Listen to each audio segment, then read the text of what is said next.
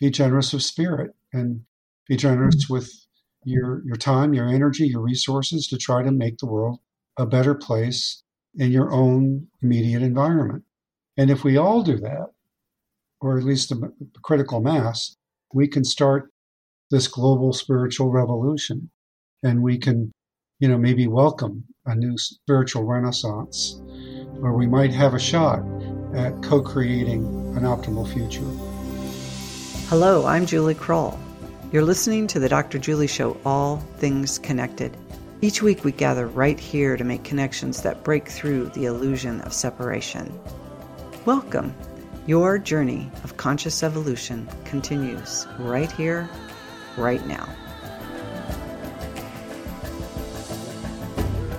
Here's a quote from the book I'm holding. Imagine if we all knew for certain there was something more than this world and this single lifetime, and that God exists, and that we are loved beyond measure by God. Imagine. I've often wondered the same thing. What would our world be like if we all had transpersonal, metaphysical, and mystical experiences? And what if we could share these spiritually transformative experiences with others? I've had many of these experiences, but one of the most profound and formative was when I literally shared the miracle experience with another human being, a real life witness that could describe the mysterious details of our shared divine encounter. I wrote about it in the book Ancestors, so I won't go into detail now, but what I do want to share is how transformative it was to have another human witness the unbelievable in their own way. So back to that statement. What would humanity be like if we all knew for certain there was something more than this world and that God exists and that we are loved? Would it create a global spiritual revolution? What would it tell us about humanity's potential and our future? Well, stay with us. We're going to explore this very thing. I invite you to take a few conscious breaths, bring your awareness to your heart, relax, open your mind, and settle into your essential wholeness. As I introduce my co-host, Dr. Paul Mills is professor of public health and family medicine at the University of California, San Diego. He has over 400 scientific publications in the fields of pharmacology, oncology, cardiology, psychoneuroimmunology, behavioral medicine, and integrative health. He is the author of the book Science, Being, and Becoming: The Spiritual Lives of Scientists. Our guest today is John Audette, the author of Loved by the Light: True Stories of Divine Intervention and Providence. His professional career spanned over 3 decades of senior executive positions in hospital and hospice administration and physician practice management. Audette's interest in spiritually transformative experiences began at the age of 8 when he heard his first account of a near-death experience from his best friend's mother. His interest was dormant until 1974 when he met the world-renowned Raymond Moody. Dr. Moody was a medical student at the time, just beginning research, which later led to the publication of Life After Life. Later, another associate, Dr. Elizabeth Kubler-Ross, encouraged Audette to move forward with his idea to form an association focused on spiritually transformative experiences for the experiencers, researchers, and the interested public, which later resulted in the formation of the International Association for Near-Death Studies. And listen to this. He's the founder of Eternia. The tagline reads, "The convergence of science and spirituality for personal and global transformation." I love that. And John, if you don't know why I'm saying listen to this, hopefully after this show, you're going to go, oh my gosh, I really get why you guys love that. So welcome to the show, John. It's great to be here. Thank you so much for having me. We have a traditional first question here on the show because this is a part of the Dr. Julie Show, All Things Connected, that's been running almost 10 years now. And I've been twisting and turning this traditional first question depending on the guest. And your book is filled with incredible stories and examples of spiritually transformative experiences. And you yourself share 8 personal angel stories throughout your lifetime. It's incredible. And now, with the publication of this book, you're focused on helping more people to really understand these experiences in an effort to support humanity through these challenging times. So I want to talk about all of that more later. But first, in the spirit of this show's intention to normalize the non-ordinary and being part of the Dr. Julie Show, All Things Connected, I'm wondering if you could share with our listeners, what does All Things Connected mean to you?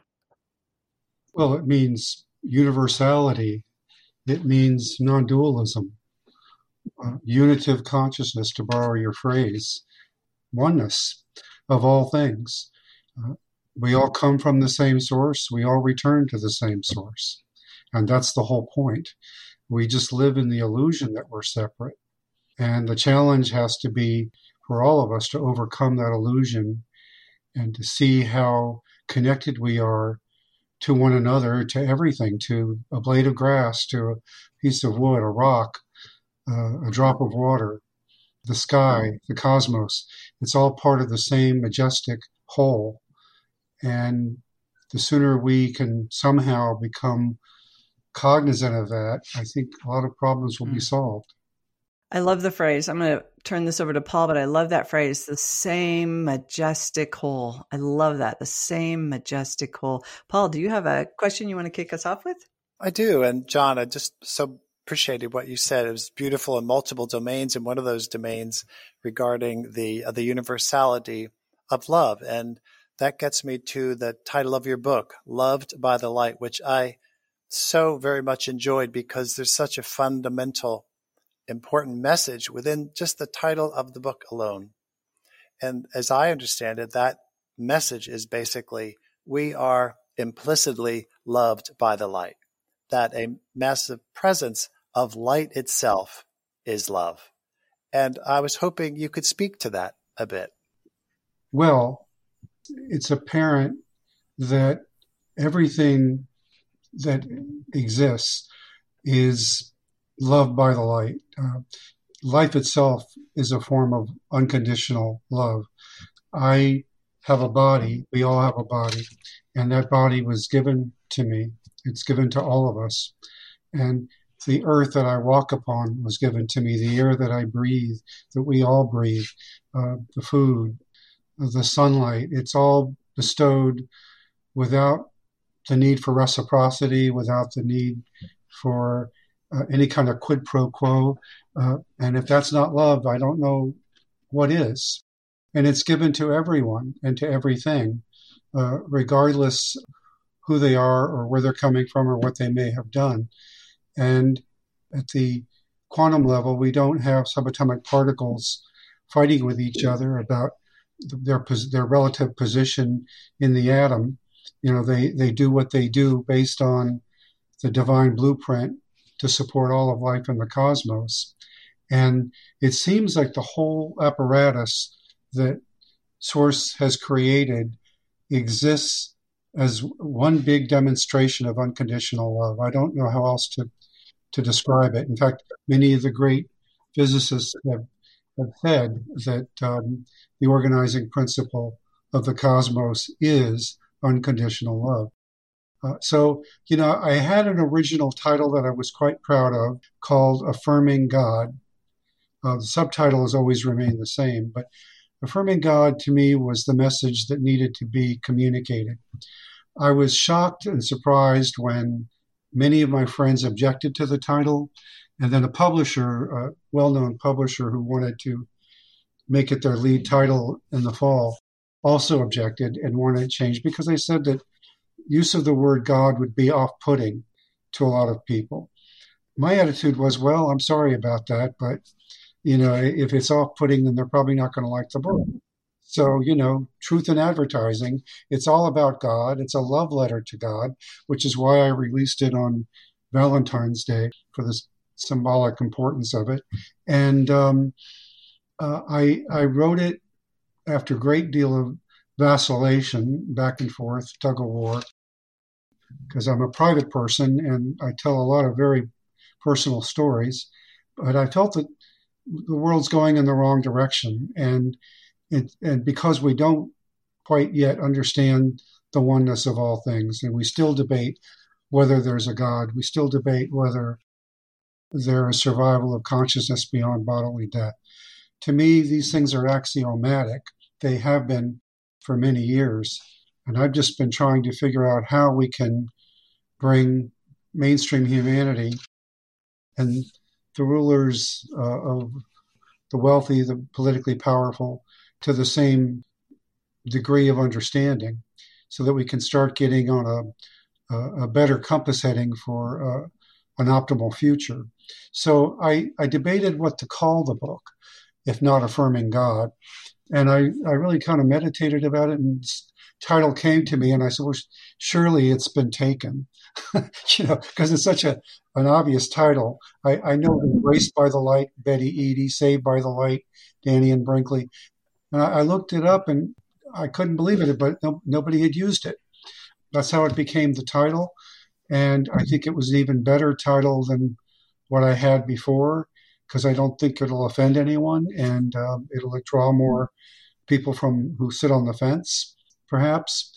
And then when my good friend Virginia Hummel, who's helped me a lot with the book, came up with the cover art, and we put the two together, I said, this is what it was always meant to be.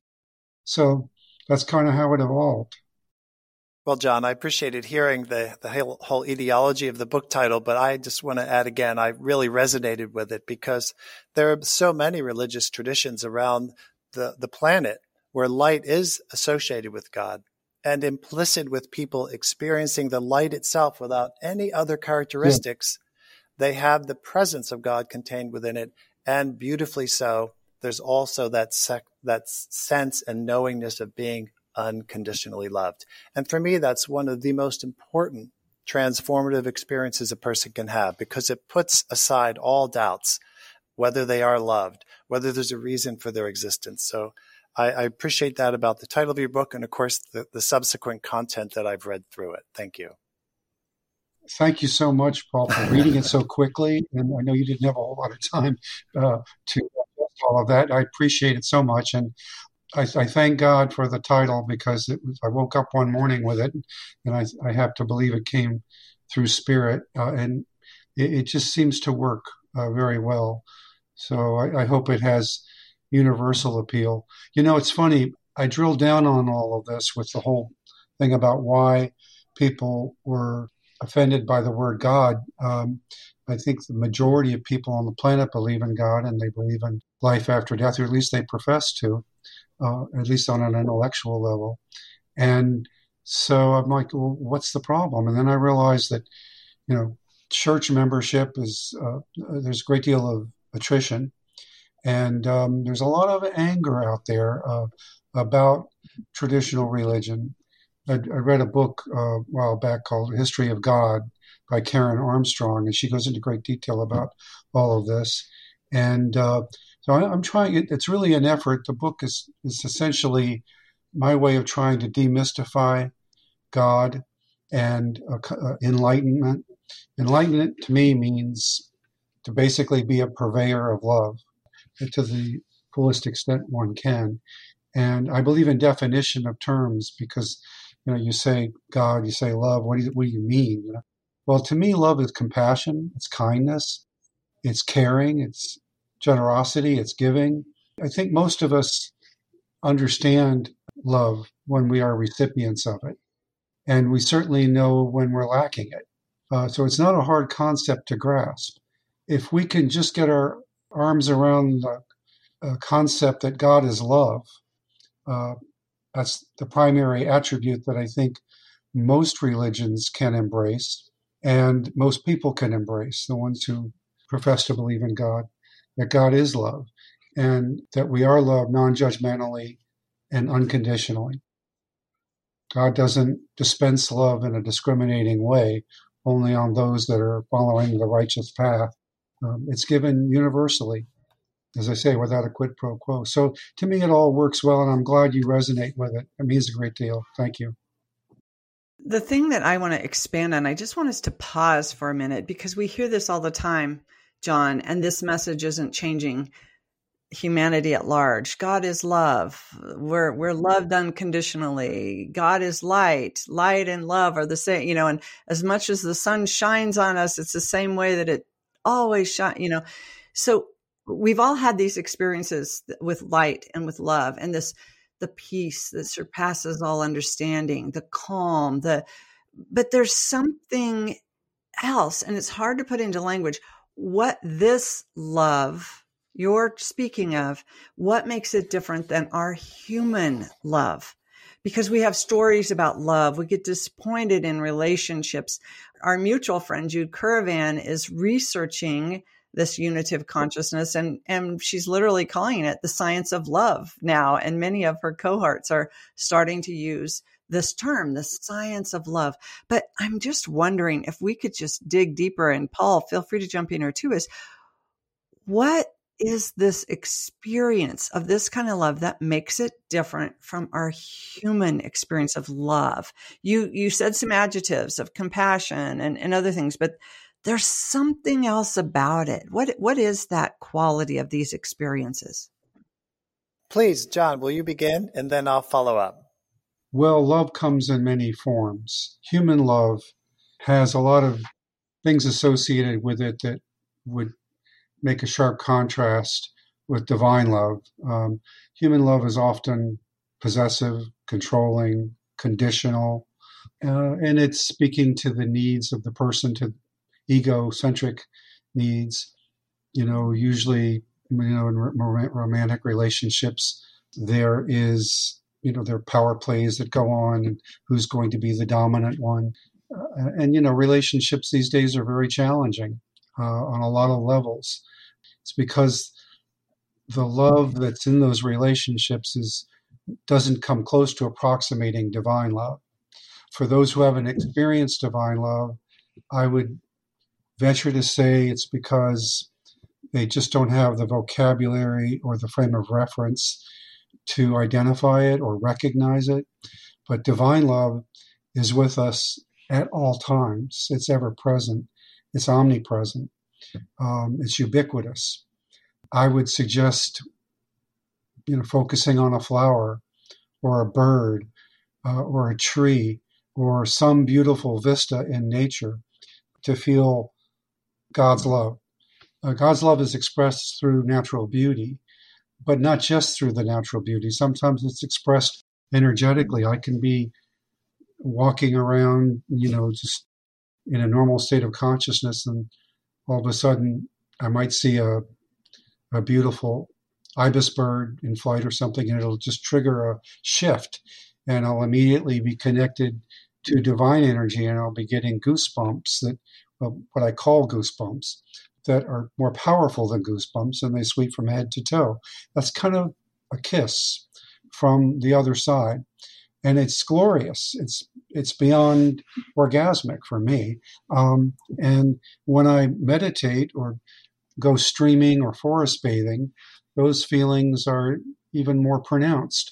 So human love can't compare to that. That love that I experience in these meditative states is of a completely different quality and caliber. I don't know of any relationship in my life where the love that is exchanged between humans can approximate the divine love.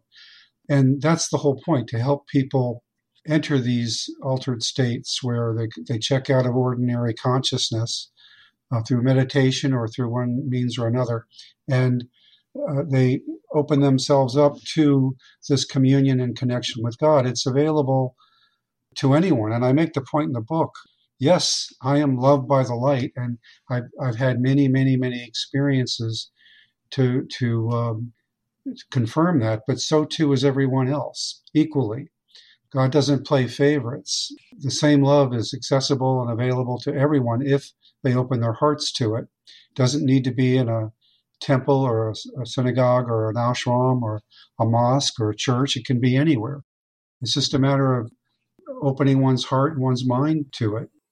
Beautiful. I so appreciate that. You spoke earlier about this world of apparent duality that we reside in, and you just used the word being the conditionality of it. Yeah, and when we're in those states, we don't have that same capacity.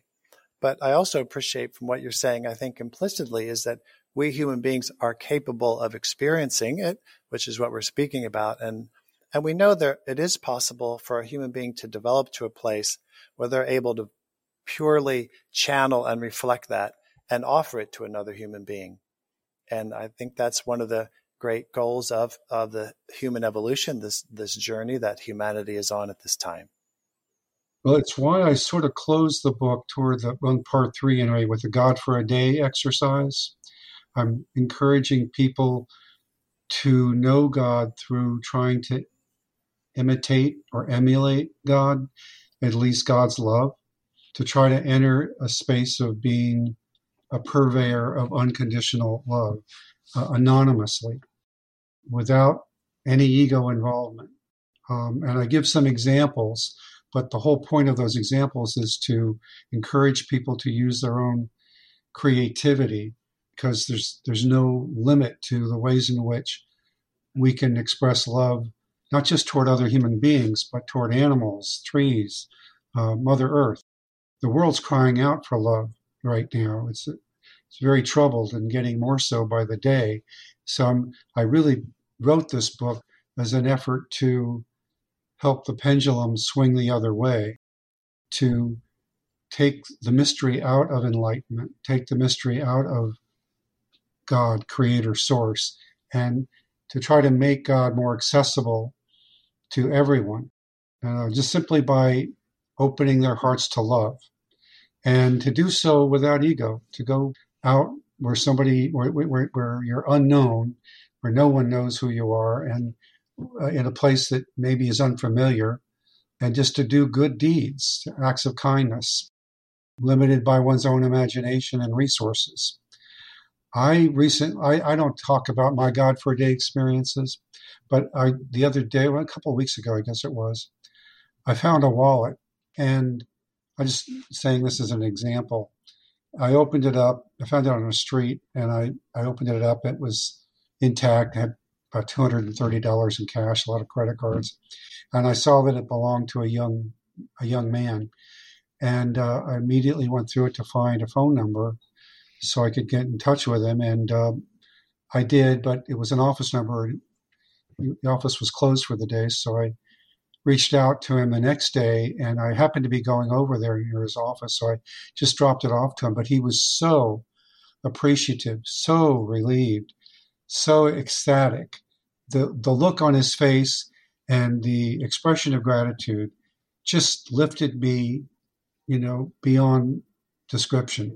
Much more joy and satisfaction than I could ever have derived from taking the $230 or so that was in the wallet and throwing the rest of it in the trash can. So it's just a small example of how you can bring love and light to people, and how when you do that, it's a greater high. I mean, I can only speak for myself. My experiences when I did God for a Day, the rewards I got every time I tried to express God's love far and above outweighed any material reward I could have possibly received if there had been ego involvement or if my identity had been known.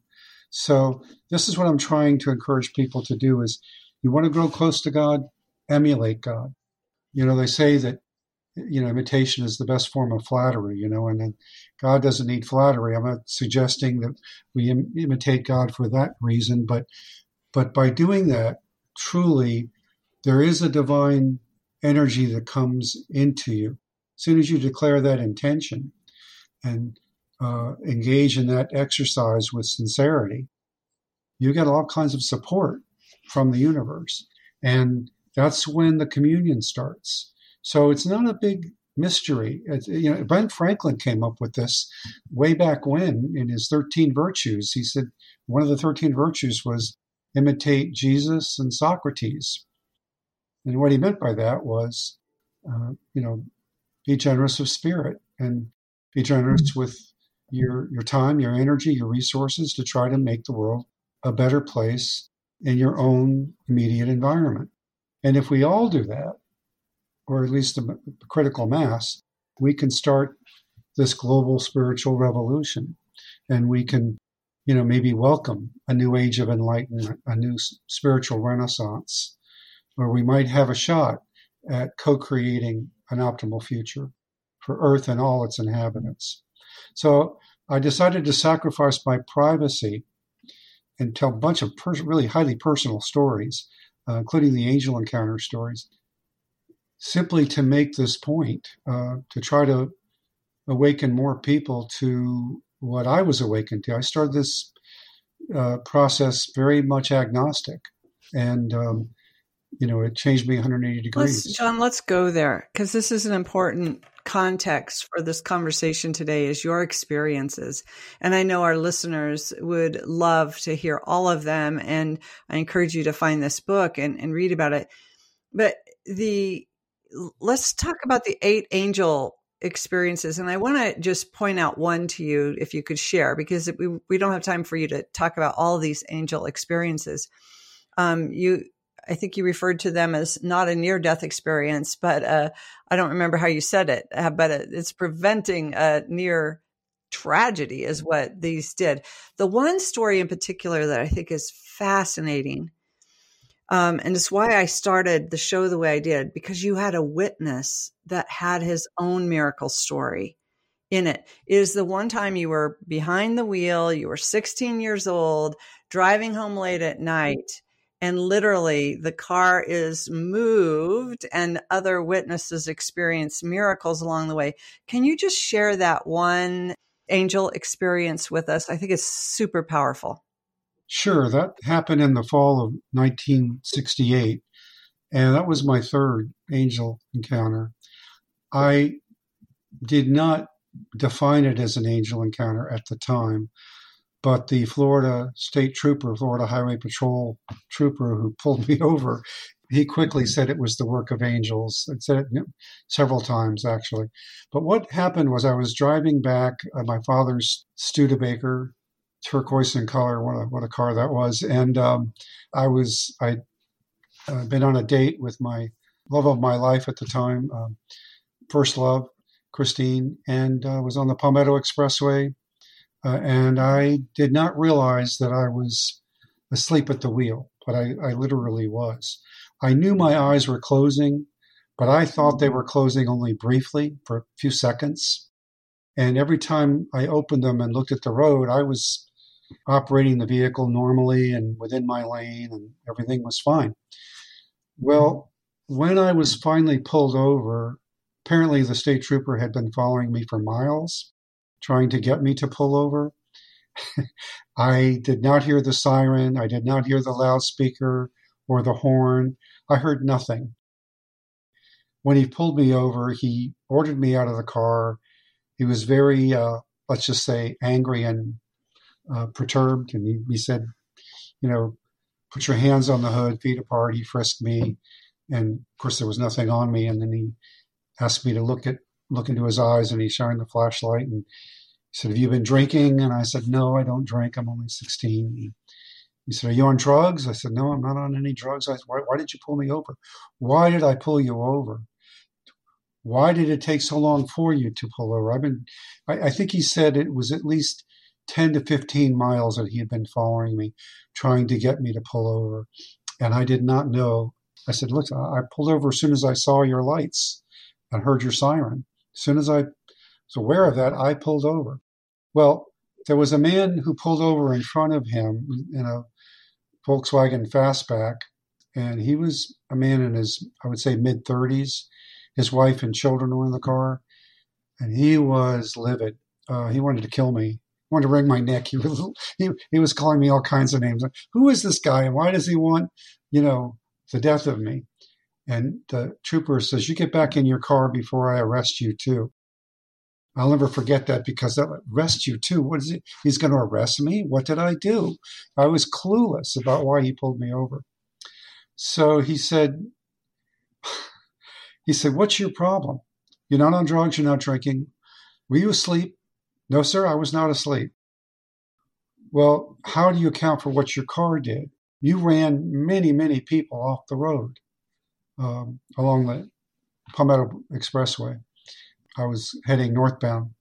And I said, how many did I run off the road? He said, I don't know, but at least 10, at least 10. And nobody got hurt. There was no property damage. There was no injury. I don't know how that happened because you were literally all over the road.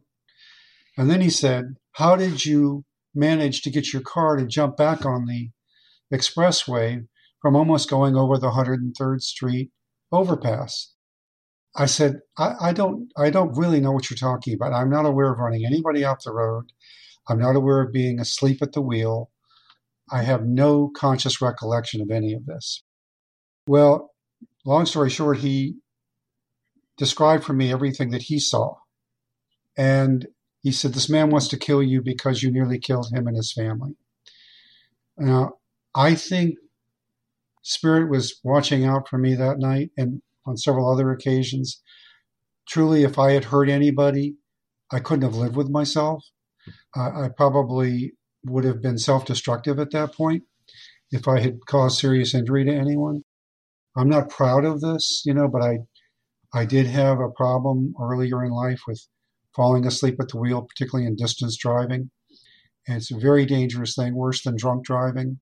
And he didn't, he said he had witnessed some things that night that he had never seen before in his entire career. I think he was a man probably in his late 40s. He was off duty. He was on his way home. And he wasn't going to pull me over until he saw that I was such a danger to myself and to others. And because everybody else on the expressway wanted him to neutralize this threat. And so I said, well, I'm glad you pulled me over. I thought you might be mistaking me for someone else. He said, oh, no. There's no other car like this on the highway. I can assure you of that. He said, I saw some things tonight that I've never seen before and probably will never see again. You must have some really powerful guardian angels. He said, your car literally floated back onto the expressway from nearly going over the guardrails. You would have been a goner for sure. So he wrote me a ticket for reckless driving. He didn't want to. He was sort of apologetic about it, but he said, this man is not going to leave until I write you the citation for the most serious offense possible. And he wants me to take his information because he wants to see you in court. He wants to impress upon the judge the fact that you almost killed him and his family. I said, well, I'd like to go apologize to him. He said, no, stay away from him. Just stay away from him. And I'll let him know how sorry you feel. But I think you're wide awake now. I think you can continue. And I think the angels are going to make sure that you get home safely. That's what happened. And then when you know it, there's a sense of humor there with the universe because I'm a Beatles fan. I admit it. I'm not ashamed of that. I'm very proud of being a Beatles fan for this 1964 on. And at that time, I think Drive My Car had come out maybe a year or two before. And I don't know, 10, 15 minutes into my drive home, there was, not too many radio stations at the time, but the WQAM 560 AM was the rock and roll station, and Drive My Car came on by the Beatles. And I had a lot of fun making up my own lyrics about the angels driving my car. Instead of baby, you can drive my car, it was angels, you can drive my car. It was a fascinating story. Yeah, I would love to dig into all of those stories. There's as a follow-up there, out of 8 of them, 3 of them were the driving, the sleepy driving, but I think all but 1 or 2 had to do with a vehicle or an automobile, like you're in one. And you even had an extra one that you write about that you don't claim as one of your 8 when you were with Raymond Moody, right, and his angels intervened. So that really there's 9 of them, but many have to do with automobiles. Do you have any intuition or insight into why you think your angel interventions were in an automobile? Have you ever thought about that? Well, no, not really. And I didn't think of all of these experiences as angel encounters in real time.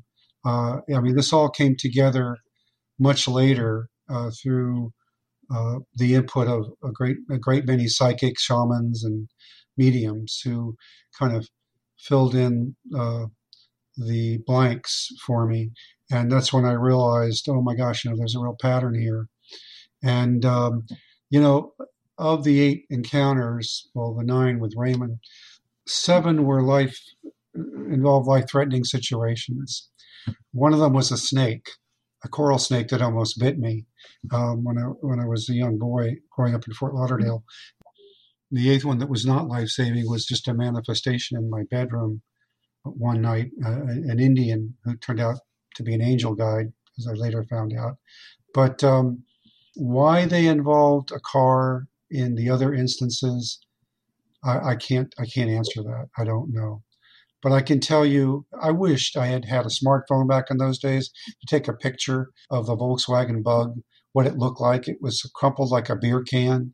I should have been squashed like a bug underfoot. And my friend Will, who was sitting next to me, but we were not even a bruise.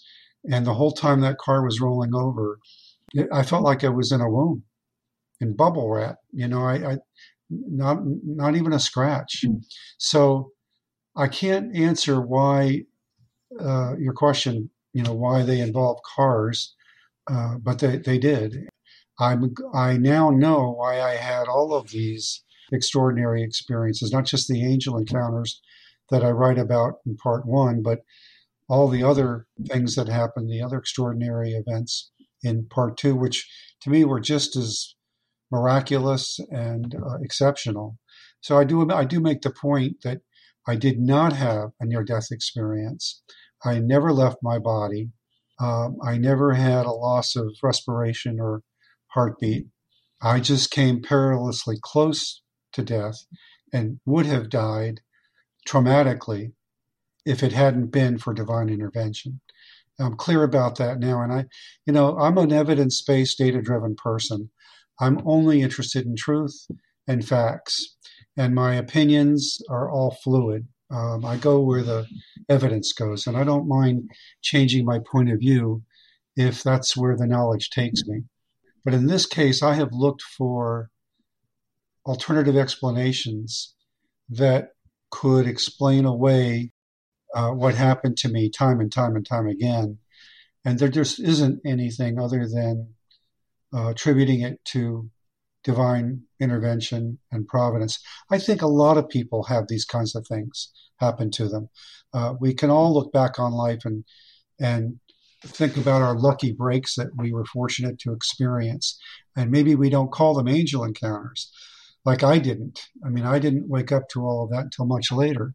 But, the other, I think it was, I forget which number it is now. I think it's Angel Encounter 5. When Archangel Michael appears as a hitchhiker, I just dressed all in white, was about to run off the road into a ravine. I knew there was something unusual about this guy, and I knew there was something surreal about that moment in time with him. But it wasn't until when I was fortunate to be in a session with a very gifted medium, and Archangel Michael comes through, and I'd heard this so many times before that I got sort of feisty and had to ask challenging questions, and she answered everyone correctly except one. I don't know how she does that other than channeling from the source. So, I'm just blessed to have had these experiences because they brought me from agnosticism, skepticism, doubt, wonder, to a person of unwavering conviction based on data and evidence, not faith. It takes a lot of courage to believe in something, to have faith in something. It takes no courage whatsoever for me to say that I hold these convictions in an enduring fashion based on knowledge. Knowledge requires critical thinking, not faith. I don't have to accept anything on faith. I've been shown time and time again that this is the true nature of reality. God is real, the afterlife is real, and we are blessed every moment of every day by the love and by the light. And my job now with publishing this book is to help people come to the same awareness. It's very probable that many people have these kinds of experiences. And I think perhaps the blessings for you hasn't been that you've had them as much as you were able to get awareness that they had occurred.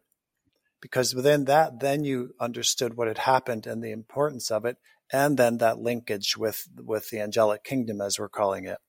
But I too suspect people have many of these during the course of their lives, perhaps not 8, but having such experiences, but they never have the opportunity to realize what happened.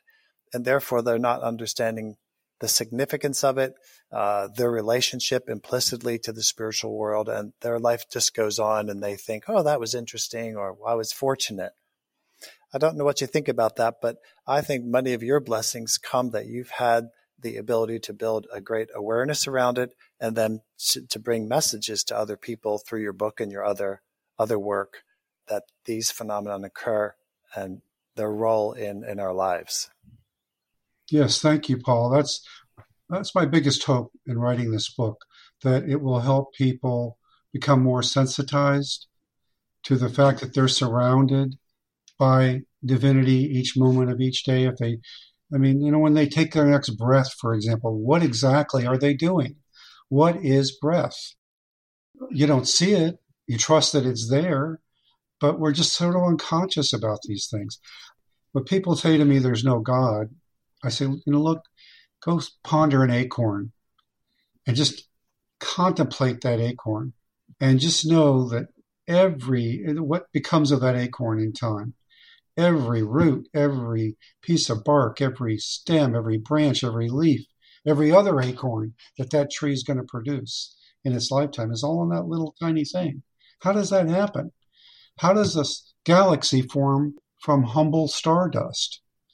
How does somebody like Ludwig von Beethoven emerge from the union of sperm and egg, a zygote? How does that zygote contain everything this man ever did throughout his life, every symphony, every concerto, every sonata, etc., that he ever composed? How does that happen from that little zygote? Now, if that's not a miracle, I don't know what is. And this is the whole point. We're living life in a very unconscious way, most of us. And I hope my book, if nothing else, I hope it will give people greater sensitivity to what Einstein said so long ago. He said, either everything is a miracle or nothing is. Well, of course, he was saying that everything is a miracle. And, I appreciate your book title. I haven't read your book, but I'm planning on it, Paul. He is one of those scientists who started out as a materialist and then ended up being a bit of a mystic toward the end of his life, because he peered as deeply as one could into the fabric of creation and came away, spooky action at a distance, and saying things like, well, there's too much elegance and intelligence and precision for this to be happenstance or accidental. We're surrounded by miracles every day. Life is a miracle. What's going on in the body right now? The fact that I'm having this conversation, able to articulate these thoughts, that's a miracle. So we need to wake up as a species. It's coming close to the midnight hour on planet Earth. I find current circumstances to be unacceptable, intolerable, and inexcusable. And I just can't curse the darkness. So I wrote the book, to try to light the candle and to try to get people to realize what a miracle life is, all life, how sacred creation is, and how we're all part of the same elegant whole. The same God that made me made every other human being and every other creature that walks the earth. And so why should they be my enemy, and why should I be in competition with them when they come from the same source creator? So, we have to find a way as a species to move from the every man for himself paradigm to the all for one and one for all paradigm. And I don't feel we have a lot of time to do that. So I have to thank Ken Ring, Dr. Ken Ring, who's written many books on near-death experiences. He's co-founder of IANDS.org as well. And he was the one who encouraged me to write this book. He wanted me to simply tell the one angel story, the one about the hitchhiker all in white. And I said, well, there are 7 others. He said, well, tell them all. And he asked if I'd written them down, and I hadn't. So I wrote them all out for him. And he said, it was riveting. He said, it was compulsive reading. He said, this is amazing. You need to publish this. I said, it was not just the angel encounters, Ken. It was all this other stuff, too. He said, well, write that up. So that's part 2. And then, of course, part 3 of Love by the Light is what do I think is the meaning and significance of all this? And that, to me, is the most important part of the book. The stories are great, entertaining, and enthralling. But to me, the rubber meets the road in part 3, which is, okay, let's get on now with accepting as a species that we're spiritual beings here for a very, very short time, blinking of an eyelid, that this body, while you're in it, may seem like the end all and be all. It's truly only a flash in a pan. And, it's gone there's not a lot of difference between 17 years of age and 70 years of age. It goes by, snap of the finger. The sooner we realize that there's much more to who we are than the physical body, the sooner we can get on with the important work of, okay, well, what does it mean that, we're eternal beings and that there's a God and that unconditional love is the meaning and purpose of our existence? How can we put that into practical application quickly so that we can reverse these disturbing trends?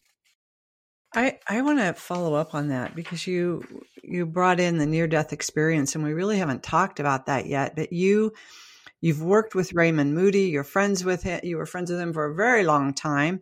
You worked with Elizabeth Kubler-Ross, so the grieving, the death, the dying, the hospice work, the shared death experience work. And yes, it's time to get on with it and let us get serious. But what do you think the influence of that work? You haven't had your own near-death experience, but I know my near-death experience has definitely created the trajectory for my work in the world. Like it was that influential from a very young age. How does near-death experience and shared death and your work with Elizabeth and the grief and death and dying process, how does all of that play into your passion now and even you establishing 2 different organizations because of it? Yes. Well, it's a great question. And I spent the entire book elaborating on that question. And I say, did I choose this work or did this work choose me? It was all basically a setup, from the age of 8 on. Well, really even before the age of 8, because, I was always sensitive to human suffering and I was always trying to figure out how I could make a difference.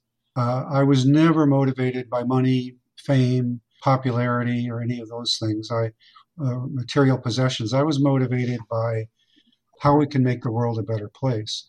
So I saw when Mrs. Waters came back from the hospital, I saw her that first time, and I mean, she was luminous. I could see the change in her. The woman was glowing, and she was bubbly. She was effervescent. She'd been to heaven and back. She had a near-death experience, met God and the angels, and she told me about it. And I was 8 years old at the time. My best friend, Mike, her son, was very concerned because he thought his mother had become a Jesus freak, and he wanted his old mother back. He was happy that she survived the near-death episode, but very concerned that she had undergone this profound transformation. So from the age of 8, my pump was primed to pay attention to these exceptional experiences. And I talk in the book about my other best friend, Jimmy Madonna. His brother, Dominic, was like a much beloved big brother to me. And he was sent to Vietnam. I think he was drafted and then he enlisted in the Army. and he was killed in Vietnam in August of 1969.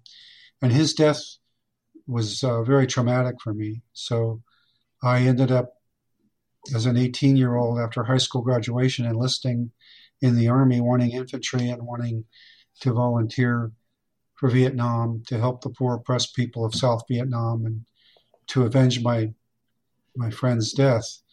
At the time, I was sort of naive, like every other 18-year-old, and I wasn't asking the critical questions. And I assumed my government saw this as a just cause, and that was good enough for me. So I enlisted in the Army, and that's what brought me to Augusta, Georgia. And there's a whole bunch of synchronicities around all of that enabled me to meet Raymond Moody. When I found out what he was doing, I mean, it was the ring of destiny like I had never heard before. My life's path became apparent. Now, I've never made my occupation has nothing to do with this work. I've never made money doing this work. As you read my bio, it's been healthcare primarily, the arts and public broadcasting as well. And I never could figure out a way to get this work funded to the level it needs to be. Not IANDS and not Eternia after IANDS.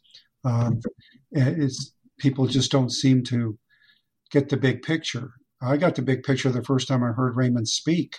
I brought him to campus before Life After Life was published, and he gave his account of the research to date up to that point, and I just lit up like a Christmas tree. I said, wow, this can change human nature.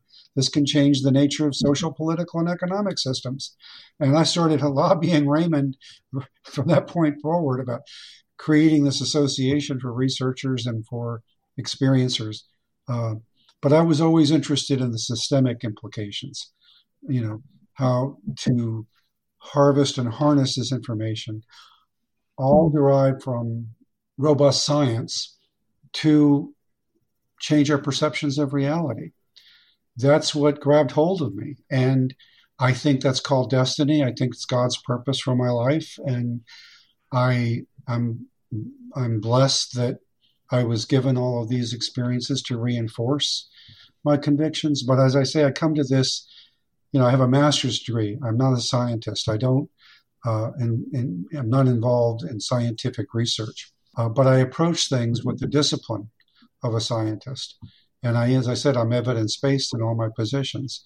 So, for me, we can't pour enough money into scientific research or public education. We already know a lot. I don't think the 7 statements that Eternia has promulgated are going to change one iota. They could if the data warrants that. I don't think they will, because I think they're fairly descriptive of true reality. And it's enough to fashion highly advanced civilization, much more desirable in the circumstances we currently find ourselves in. So all of this phenomenology is important, all of it. I love this conversation, and I wish we had another hour right now, because I know Paul would love to dig in and start talking about the research and the science, and we could have another really good conversation in the future, I trust. But without time for another question, Paul, I'm wondering if you have some closing remarks here, because John just shared a lot. And if you could just give us a few closing remarks in the next minute or so before we have to close, I would sure appreciate it, Paul. Sure, I'd be happy to, Julie. And John, I'm going to close out around what you were just speaking about, because I went to the Eternia website and went through all the goals and your interest and desire for research and the different statements. And all of that you were describing in many ways is one of the reasons I wrote the book, Science Being and Becoming. It was presenting a vision of what science could be and really should be, and of course has the opportunity to become that under the right circumstances, and to find scientists who are awake enough to really guide it. And that would then help support humanity moving in to really fulfill its destiny, which has a lot to do with what you spoke about today, which is love itself. Yes, thank you. I couldn't agree more. John, thank you so much for joining us today. My pleasure. Thank you, Julie. And I want to leave you, listeners, thank you for tuning in with us today. I want to leave you with words from John's book. I hope many more will embrace the certainty of God's existence and God's unconditional love for everyone. I hope it will give more people unwavering knowledge about life after death, filling them with an abiding peace of mind that the afterlife is indeed real, more real than our lifetime here on earth. I'm Julie Kroll. You've been listening to the Dr. Julie Show, All Things Connected.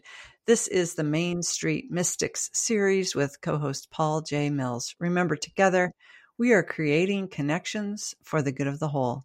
Until next time, I'm sending you a world of love. Bye for now.